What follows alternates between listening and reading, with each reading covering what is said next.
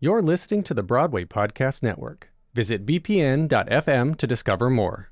Well, the Broadway season may be closed, the Tony Awards may not be happening, but all month long we're going to be talking about Broadway. Today begins a 4-part series looking at previous Tony Award nominees. Up first, Broadway producer Hal Luftig, who talks about a show that was to have opened this year, Plaza Suite, as well as Evita, Kinky Boots, and the biggest disappointment of his Broadway producing career. I'm your host, Patrick Oliver Jones, and this is Why I'll Never Make It.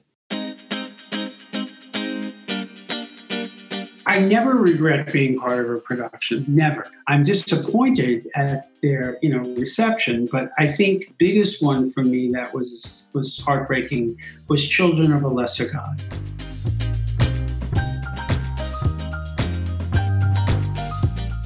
Hello and welcome to the podcast where we feature conversations with fellow creatives about the realities of a career in the arts. The website is winmepodcast.com and the email address whyillnevermakeit@gmail.com. So what exactly is a Broadway producer to do when there's no Broadway to produce? Producer Hal Luftig and I talk about this and much more today on the podcast. In fact, he's won 4 Tony Awards and 2 Olivier Awards, so he certainly knows what it takes to make a great production. Previous guests on the podcast have starred in some of his productions. John McGinty in Children of a Lesser God, James Monroe Shtevko from Fiddler on the Roof in Yiddish, and Caroline Bowman and Jay Harrison G from Kinky Boots. And so Hal and I talk about really what goes into producing those shows long before an actor is even thought of or cast in the show. That even goes for his most recent production, Plaza Suite, which was to have opened on Broadway last month, starring Sarah Jessica Parker and Matthew Broderick. It would have been their first time on stage together in almost 20 years.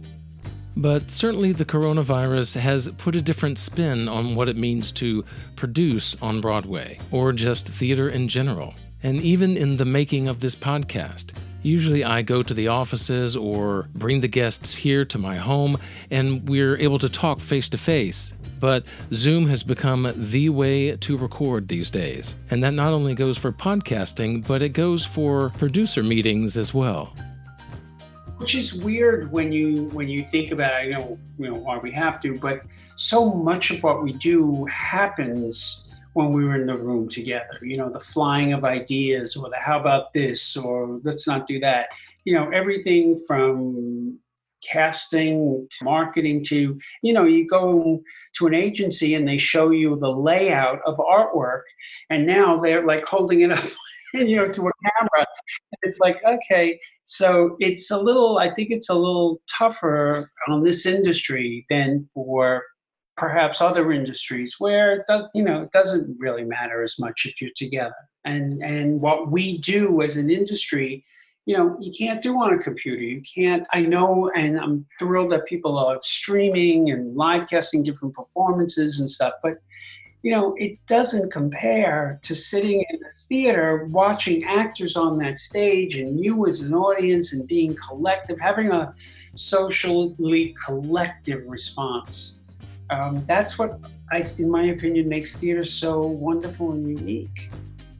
And in this time of theater closings, it's great that Zoom and other online avenues have opened up for us actors and singers and directors and producers to actually put something on screen for us to watch and enjoy. But Hal makes a great point that the screen will never replace that live in-person interaction that we get both being on stage with fellow actors, but also with the audience itself. One of my favorite audience experiences was watching Hello, Dolly. Bette Midler had gone and Donna Murphy had taken over, and I was there on one Sunday matinee, and the audience was absolutely electric. It must have been a lot of theater folk that were there that day, because as soon as she walked on stage, there was a roar.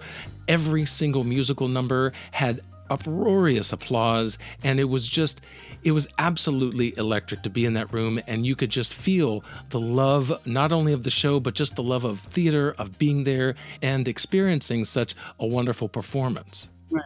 It went crazy, and you can't help but feel that. And, that's what's so heartbreaking, specifically, personally to me, is Plaza Suite. We did have 3 weeks up in Boston, which was hugely successful.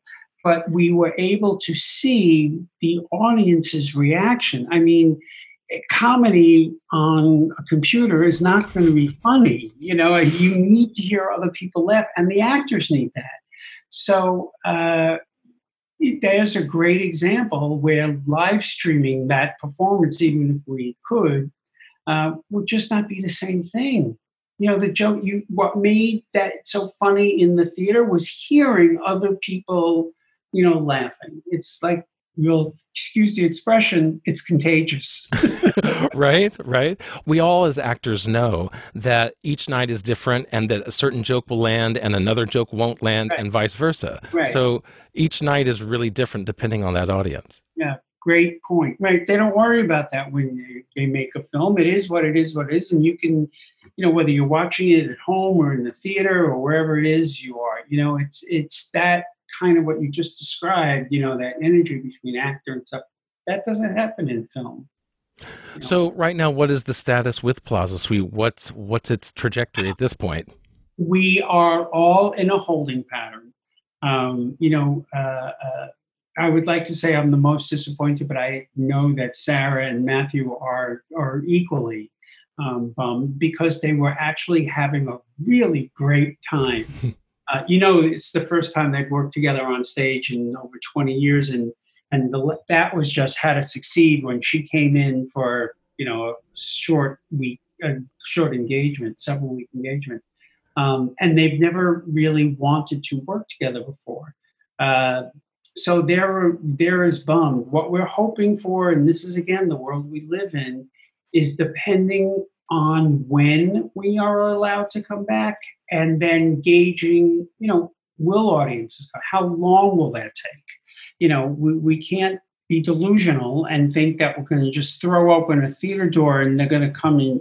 It's going to take time for people to feel comfortable and safe about not being the 6 feet stuff. And so what's happening is, when we get the green light, we will reassess, figure out how many weeks we have left.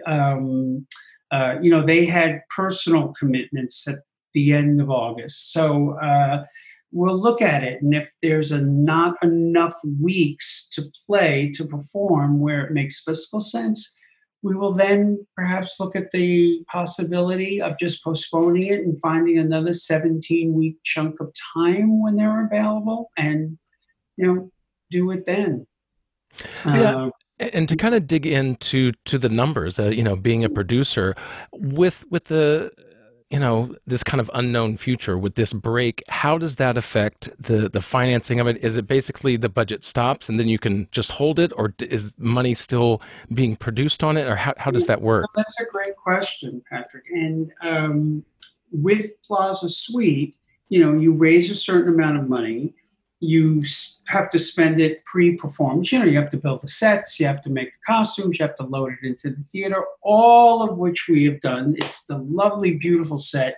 It is beautiful. It is just sitting in the Hudson Theater. And it does really look like a hotel suite. So I'm like, maybe I'll go live there for a while, because it's so yeah, those funds have been spent. What we have left, is the reserve. We're now not spending on advertising as we would. So there is a chunk of money that is still available. And we do have some costs, equity, the ruling came down, that productions are responsible for 2 weeks of salary and health benefits, those kinds of things. There are some expenses. And we're trying to, this is what's going to make or break a show, whether they can come back or not. And I do unfortunately think that many a show, when this is all over, are not going to be able to return. Only because, if a show is already running, and we're having this last week too, people are, they're trying to stave it off. In Plaza Suite, we have a lot more exchanges than refunds, because people are really love them and have made special plans to see them, whether it be travel or made an event, someone's birthday. So we are better at the moment than most, because we still have a lot in the bank. Shows, maybe longer running shows, or shows that we're doing okay on a week-to-week basis, which there's nothing wrong with that. But when we reopen, they're going to have nothing really, or very little in the bank. So they're going to need to assess whether they take the risk and just say, okay, let's open with zero advance, and take the chance, roll the dice, because, the minute you start performances, you have your weekly operating costs. If you're not selling enough or have enough to fall back on, how do you open? How big of a risk do you want to take? If it takes a while for the audience to come back, a show that's, sort of teetering, you could lose easily $500,000 in a week. Do you really want to take that risk? And then you make the argument, is it realistic to think that you're going to catch fire again in 1 week of performances? This thing may take, several weeks or months till we get revved back up to where we were now. Yeah, and that actually brings up a point when it comes to producing. The stat is that most shows don't recoup their cost. And so how is it, or what is it that keeps you going as a producer, since most shows don't make their money back? I know that's the thought or the mindset that goes around, but I'm here to tell you that's not exactly true. Somehow we have devised this notion of defining a hit or a flop, whether they recoup, their investment or even make a profit on Broadway.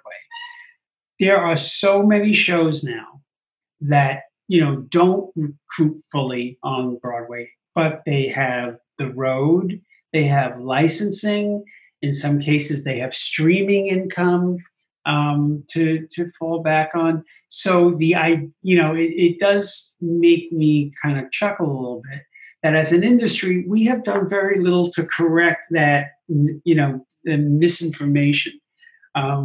It's funny. Hollywood makes a movie and it doesn't work, and they burn, they spent $240 million, and everybody's like, okay, oops, and when you look at the statistics of film, it's much higher. Because like I said, especially nowadays, when there's so much competing for what film competes at, these TVs, but, every network has a new show, and there's so much, product out there, if you will, that films are struggling, really struggling to how to get people into a movie theater or make it well enough known that people will watch it, on a Netflix or something like that. So they go down with a lot more percentage than we do. And when they do go down, like I said, I'm not being flippant about losing $15 million on a musical or something like that, but compare that to 150 million, 200 million, you hear these numbers and they're staggering.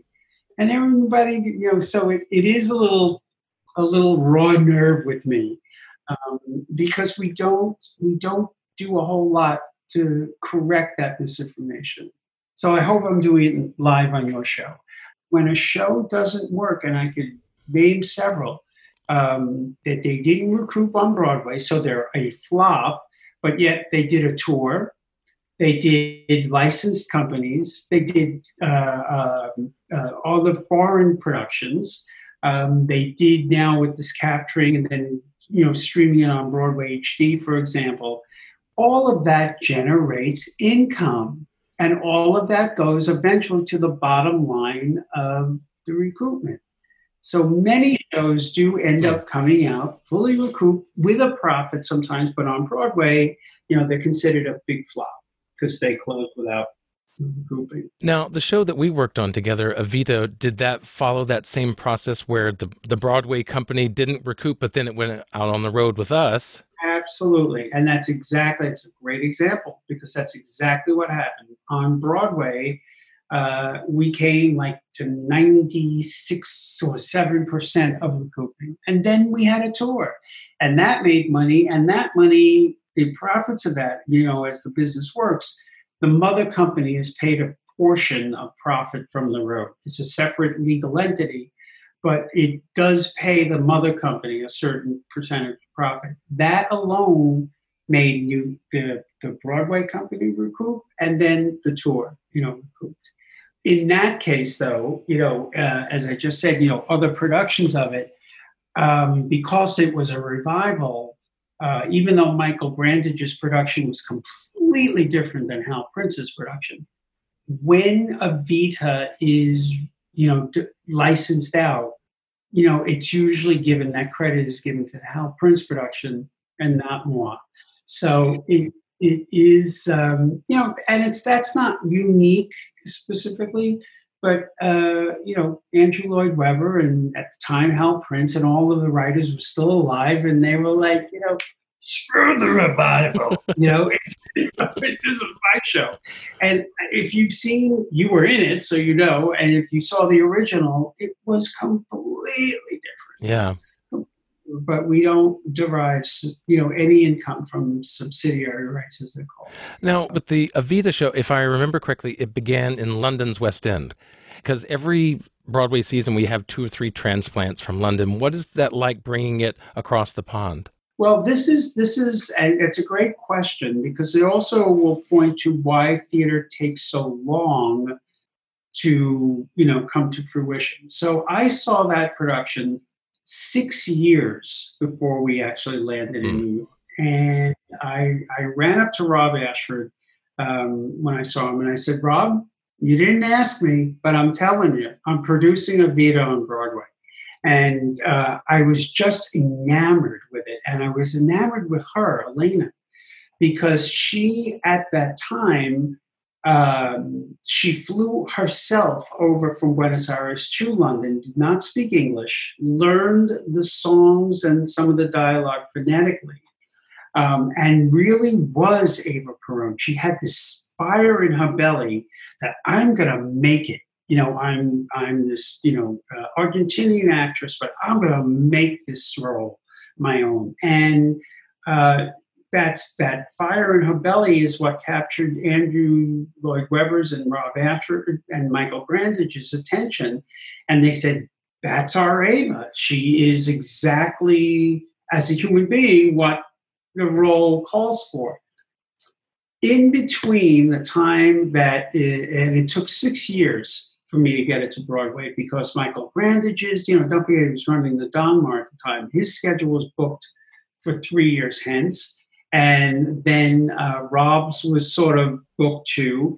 And then when we settled on Ricky Martin, he was 2 years with touring engagements. And then we had to wait a year for a theater. So, whoops, all of a sudden it's 6 years. And, I think in the case of Evita, everyone's life had changed in that 6-year span, and it took a different, it wasn't as urgent as it had been in London. That's what we all kind of responded to. There was this is what's happening now. And 6 years later, as you know, the whole world changes. Right. It's one of the shows I am most proud of. Because I've always loved Evita, but Rob and Michael found different particles that were so different than what Hal and Andrew had done in the first go around. If for nothing else, when the first production happened, the concept of a celebrity becoming a politician for us, was unheard of. That started to change. Our first person like that was Ronald Reagan. He was a film star that then became, quite a big politician. Up until that point, we never had experience like that. The idea of that someone who was a movie star or had a television show would go on to be the president of the United States was like whacked. No one would have thought that.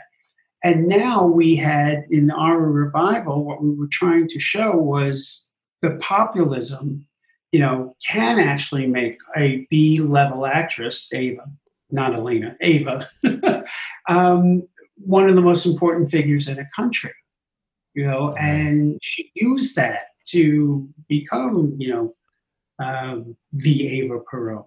Now, you're touching on it a little bit, but in a broader sense, what is it then that attracts you to a production? What is that it factor that makes you want to go up to a director and say, I'm going to produce this? That is a really great question. And when I see it, it's easier than when I read it or I'm being pitched a concept. When I saw, like I said, I was predisposed to love Evita. Always was and always has been one of my favorite shows. And when I saw it in London and saw the what Michael had mined in a new way to tell the story and make it almost more relevant, if you will, I fell in love with it. And I sat there and going, I got to do this. It's that little voice that producers sometimes hear. I got to do this. I got to do this. And, I went up and I, tackled him to the floor and said, I'm doing this show without giving any thought to, at the moment, who's going to be in it? Do we need, do you need to get a star? And who would that star be?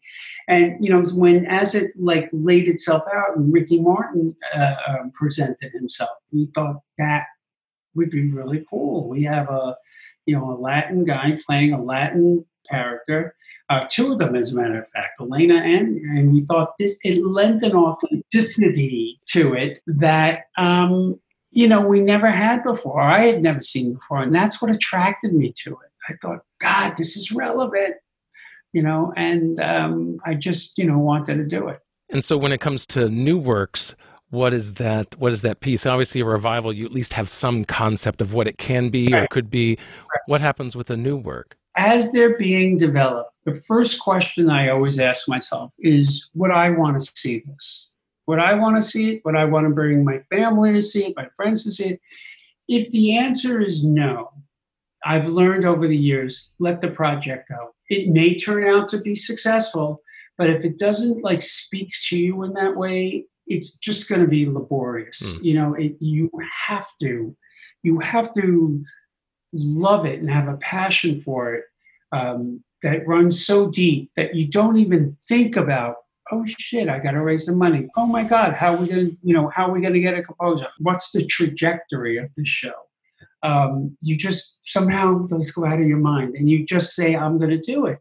Later in the process, I'm sure everyone does. You hit your head on them and go, what the hell was I thinking? But, you still love the project. So I think for me, the first question, would I want to see that? Do I love it? Does it speak to me, my friends, that kind of thing? And if it passes that test, then the second one is, okay, why this show? Why now? What's its relevancy? What's its message?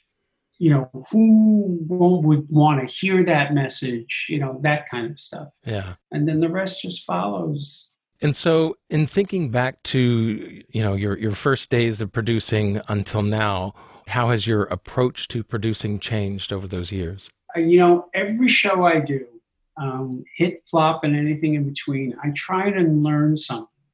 And I consider it personally successful if I can take a learning experience from that show and apply it to the next one.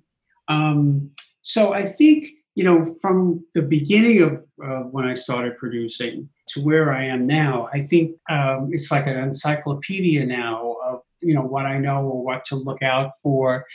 Everything from cast of size to orchestra to, being very aware of how many stagehands it would take, to run that show.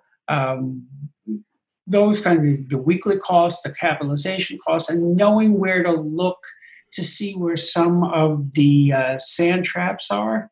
And I've learned that over the years, to be able to see that, have a conversation with the artistic team, I know I'm exaggerating here, but to say, if you have dancing waters on the stage, it's going to affect X, Y, and Z.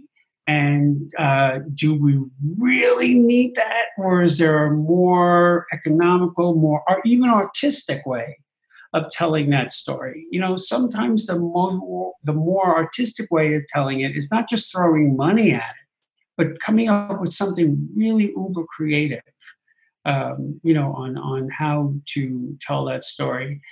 It is one of the things I love most about our production of Vita. So, it's always good for me to have the experience to know where I should look, because at some point, any producer has to look at the overall budget.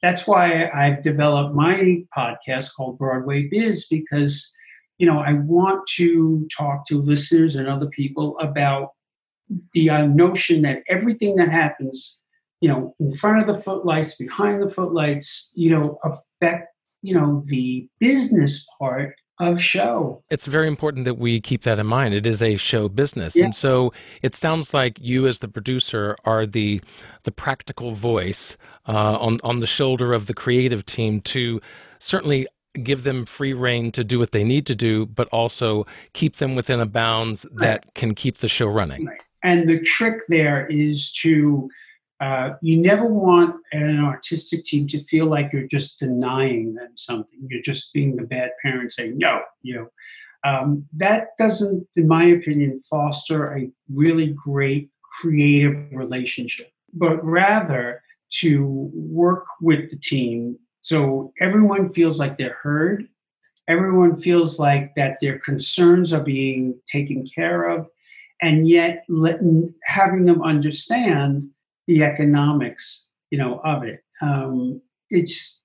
I know there are some producers that are like me and they do that, and there are some that just say no. The answer is no. I'm just not going to do it. I kind of like to say to a director, whomever, set designer, I'm not picking on directors, the question, okay, here's our budget. Like if you had a personal budget, you wanted to, you had budgeted for tuna fish, but hey, I want to see this beautiful fillet I want. Where is that money going to come from? Yeah. Eventually, you just have so much. And so where do you spread it? And, I've said this many times. Sure. You can have the dancing waters on stage, but it's going to come from somewhere. So that's all you're going to have on stage. You realize that. So approaching it that way does help everybody feel a collective sense of creativity doing it. Yeah, and so that actually brought up a question of mine that I've wondered, and I know other fellow actors, when it comes to especially bigger productions like on Broadway, off Broadway, who is it exactly that has that final say? Does it go to the director and we let the director, or is it you, the producer, or is it a collaboration between the two? If you had a director sitting right next to me, I'm thinking one in particular that I've worked with, he would probably say something different. But, my answer is, it's with the producer.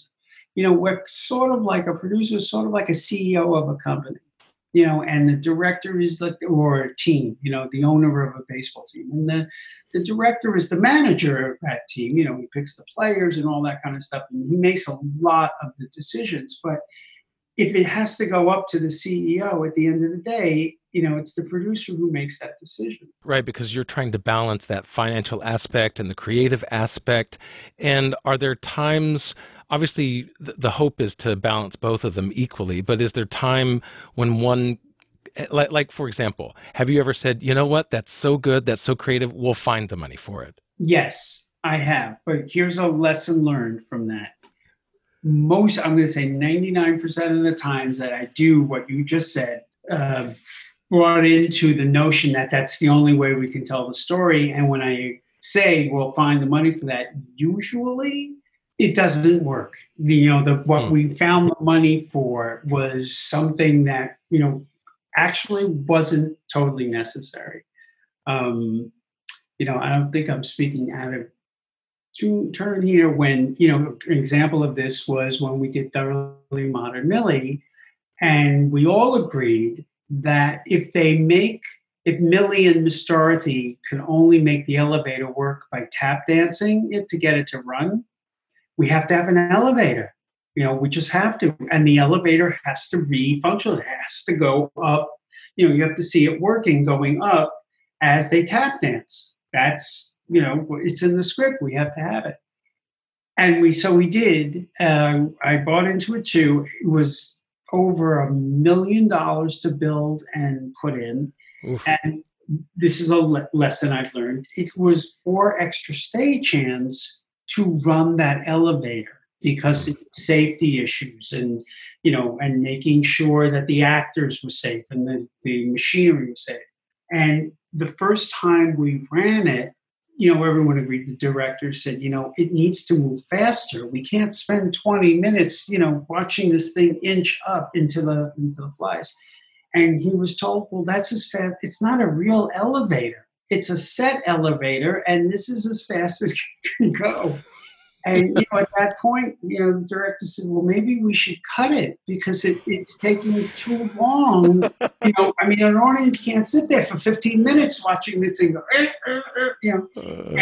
It was one of those things where I had to say, this has put us way over budget.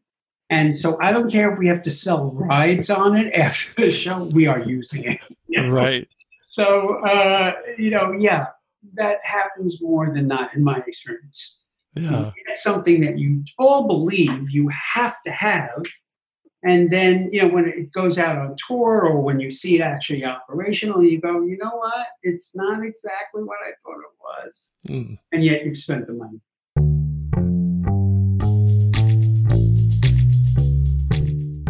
While it is somewhat easy to define a producer by that financial business aspect of theater, there's actually so much more that goes into producing a show than just raising the funds and making sure everyone stays on budget. There's a creative and artistic aspect to it that cannot be forgotten, because at the heart of it, every producer is a theater goer. They watch things, they read things, and they want to then produce those things. Whether it's running up to Rob Ashford and saying, I have to produce this, or finding a little independent art film called Kinky Boots. You know what? The story of that was when I saw it independently, the film, while I was in London. I always try and leave when I go over there, everyone's running around seeing shows or having meetings. I always try to leave one afternoon to go to, as they call it, the cinema. And partly I do because, you can see British films, Indian films, specialty films that you don't get here in the US. Like I never saw the point of going to see a James Bond movie in London when I could see it, here.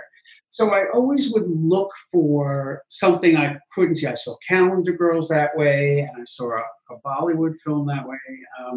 So this one, day I saw this film called Kinky Boots in Leicester Square, and I thought, I've never heard of that, and it's a British film. It probably isn't going to come over. So I went to see it, and I thoroughly enjoyed it. It was just this heartwarming story about, a guy who saved this company, and I didn't think much about it. And a few weeks after I got home, Darryl Roth called me and asked me for lunch, which, wasn't unusual because we have lunch, quite a bit, and usually just gossip and how are you and that kind of thing. Towards the end of the lunch, she said, I do have a question. I saw this film at Sundance and I think would make a great film. And as she was saying it, I remember rolling my eyes because I was in the throes of Legally Blonde at that time, if you remember. Oh, right. I was thinking enough of the movie to stage adaptations. And I said, sure. What's the title of it? And she said, well, I know you've never heard of it before, but it's called Kinky Boots. And I almost leapt over the table. I said, Daryl, I did see it, and you are absolutely right. It is a great idea for a film because it had all those key elements that a musical needs to have. You have a character who starts out at the beginning of the show wanting something or thinking he wants something or she wants something, and along the way learns what she or he thought they wanted was the wrong goal, and they've learned what is really important, and they've also taught other people that message too. And so it had all of those those markers for a great musical. And so I immediately said, Daryl, let's do it, and off and running. And when we did say that, I did say, Daryl, there's only one person I think of that can really direct this is Jerry Mitchell. And so we showed him the film, and he loved it too. And he said, yeah, I would do it. And then we had to set out to find the creative team. And I have to, tell you that it wasn't Harvey or Cindy. And although we really wanted Harvey because we thought, that would be great, but he initially said, no, thank you, because I've written that story before. Mm. And so we, kind of moved on, and nobody that we came up with met that's a great idea of Harvey Firestein, because he just gets it. So Jerry said to him, Harvey, watch the film again with me, and let's look at it together, and I'll show you why I think this is a good film. And they realized at that point, it wasn't like Lacage or anything else, but it was a story about how, we try to please our parents, in this case, Charlie pleasing his father, or Lola, disappointing, her father, his father. And, and that's when Harvey said, that's a story I'm interested in telling. And so he came on board. And again, we had different music writers that, God bless Harvey, after 6 months of working, he said, look, to Daryl and I, we're not writing the same show. We just aren't, I can tell you. And we can work on this for the next millennium, and we're never going to be writing the same show. So here's, you either, let's find another composer, or, I will gracefully say, step back. And of course we wanted Harvey. So when, I'll never forget this day when Harvey said, and I have somebody who I think would be great. He said, before I tell you, just don't dismiss it out of hand. And we said, who? And he said, Cindy Law.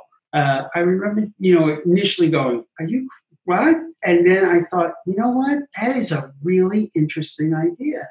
So we had a meeting, an initial meeting in Daryl's office that to the day I die, I'm going to be so sorry I didn't record, because you have to picture this. It's Jerry, myself, Daryl, Harvey, and Cindy.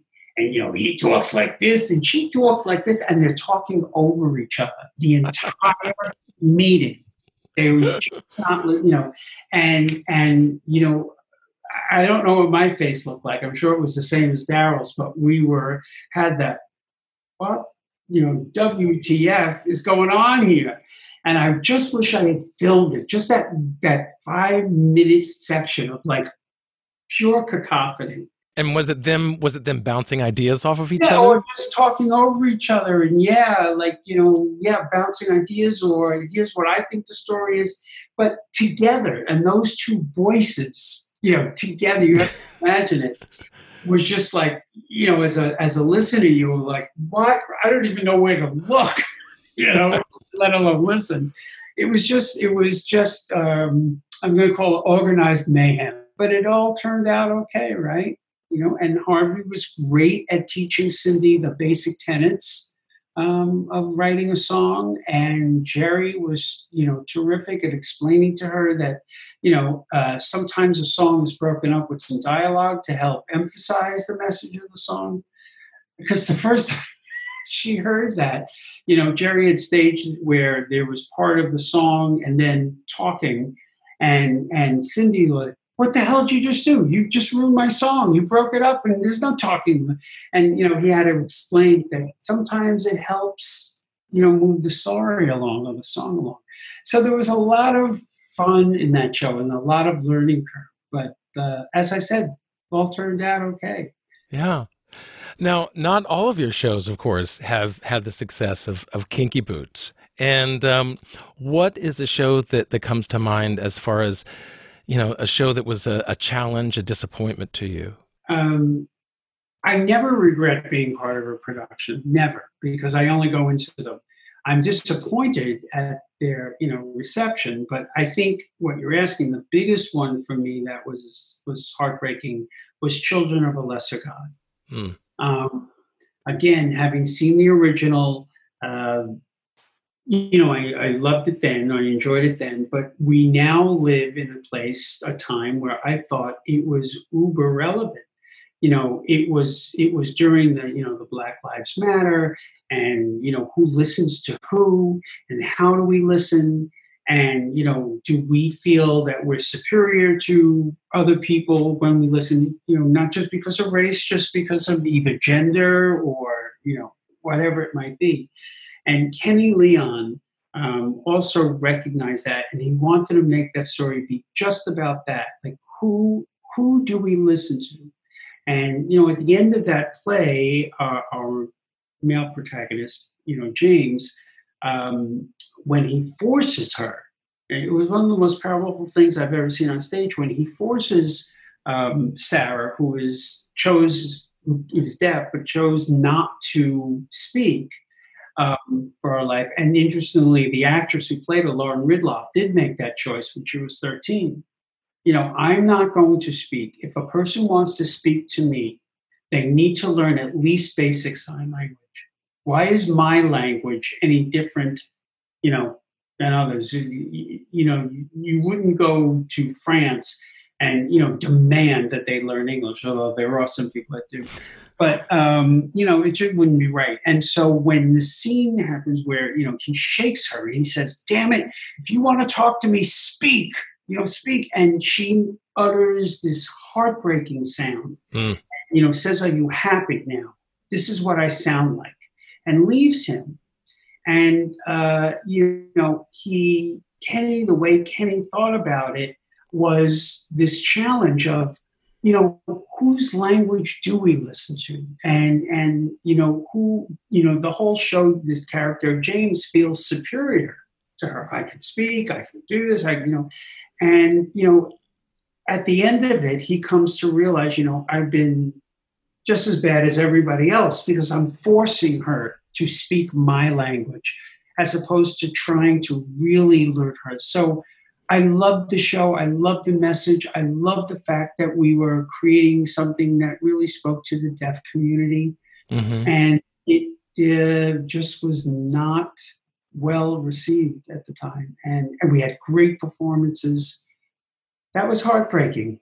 Because I had John McGinty on the podcast about a year and a half ago, and he was a joy to speak to, and he really, I think himself as a deaf actor, grew and really appreciated that role and its message, as you were saying. Because because you're right, it's more than just about deaf versus hearing. It is a larger concept of who are we listening to, why are we talking to people, why do we talk over people or demand.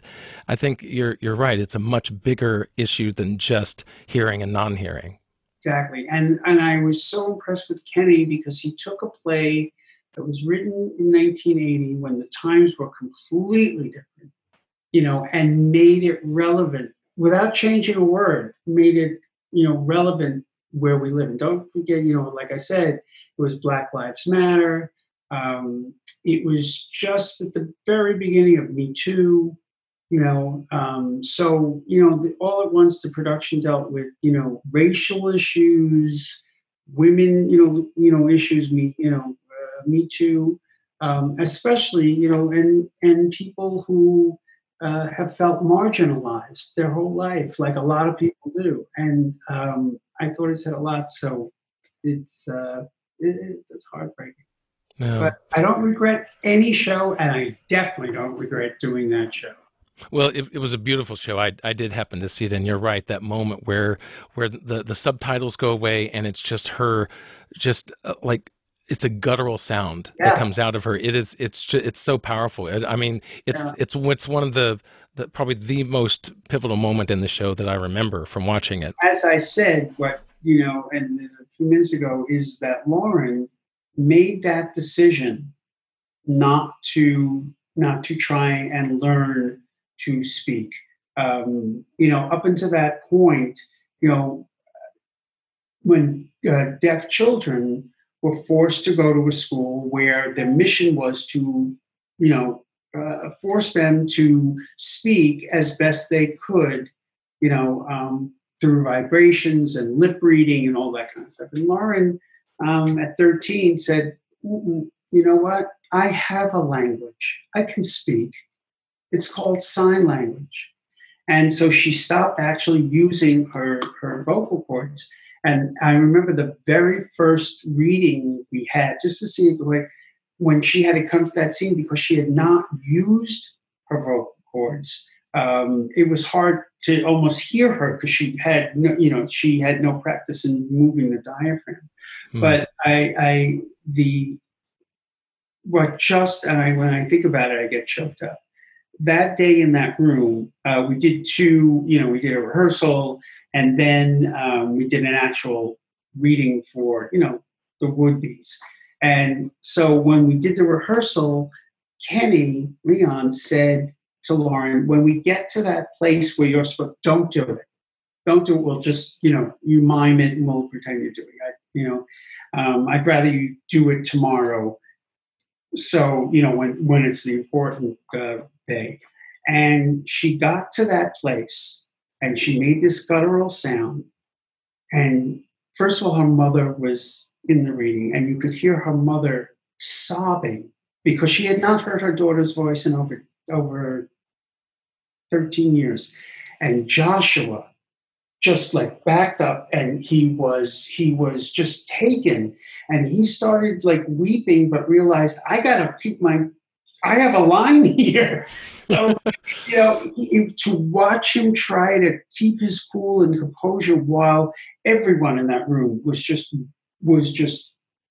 bawling their eyes out. It was really one of those theatrical days I will never ever forget.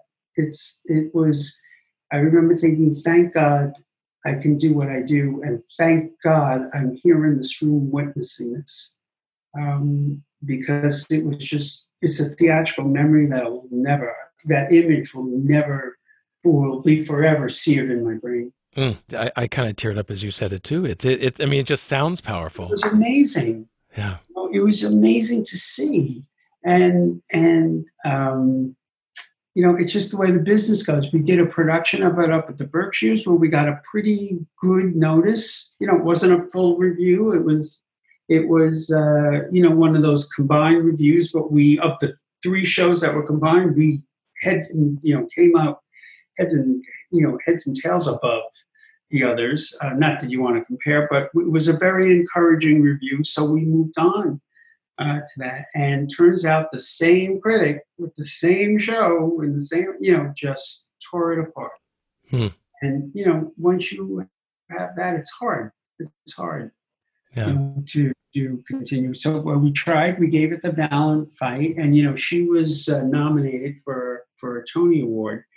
We were completely looked over we were passed over in every other category. Like, how do you not nominate Joshua Jackson for just that role? How do you not nominate Kenny Leon for creating, the show that became relevant? But the answer is we didn't.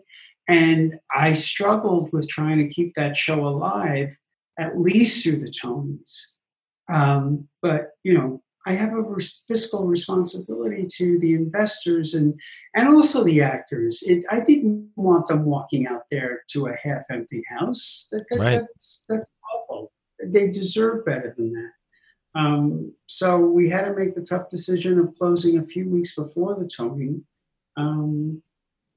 And just sadly, hard as it was, I think everyone ultimately understood It was. And In show business, in the end, like you say, the producer has the final say. The business kind of takes over, and if you have no money, then you have no show. That's what it comes down to. I'm not trying to, and I want to demystify the fact that, the big bad producer is always after the almighty buck, but it is a business. Yeah.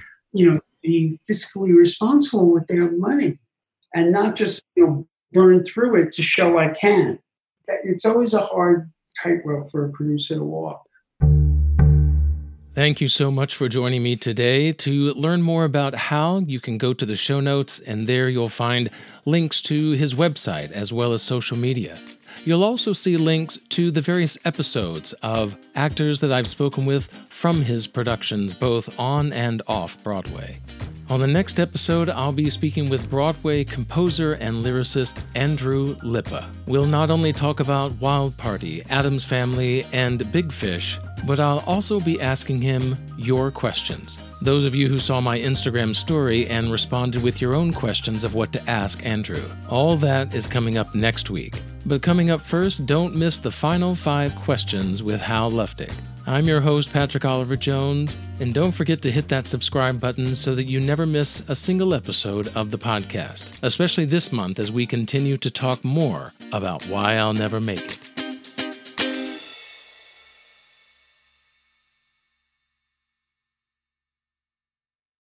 Hey, it's Leslie Odom Jr. here on the Broadway Podcast Network to tell you about the Rise Theater Directory, a program of Maestro Music. Rise is a national online resource designed to connect and empower backstage and administrative and creative theater professionals from underrepresented backgrounds. If you work or aspire to work in the theater community, this can help you find your next project. And if you hire theater professionals, search the Rise Theater Directory to find your next team. Create your profile now and get more information by visiting risetheater.org. That's theater with an RERISETHEATRE.org, because only together we rise.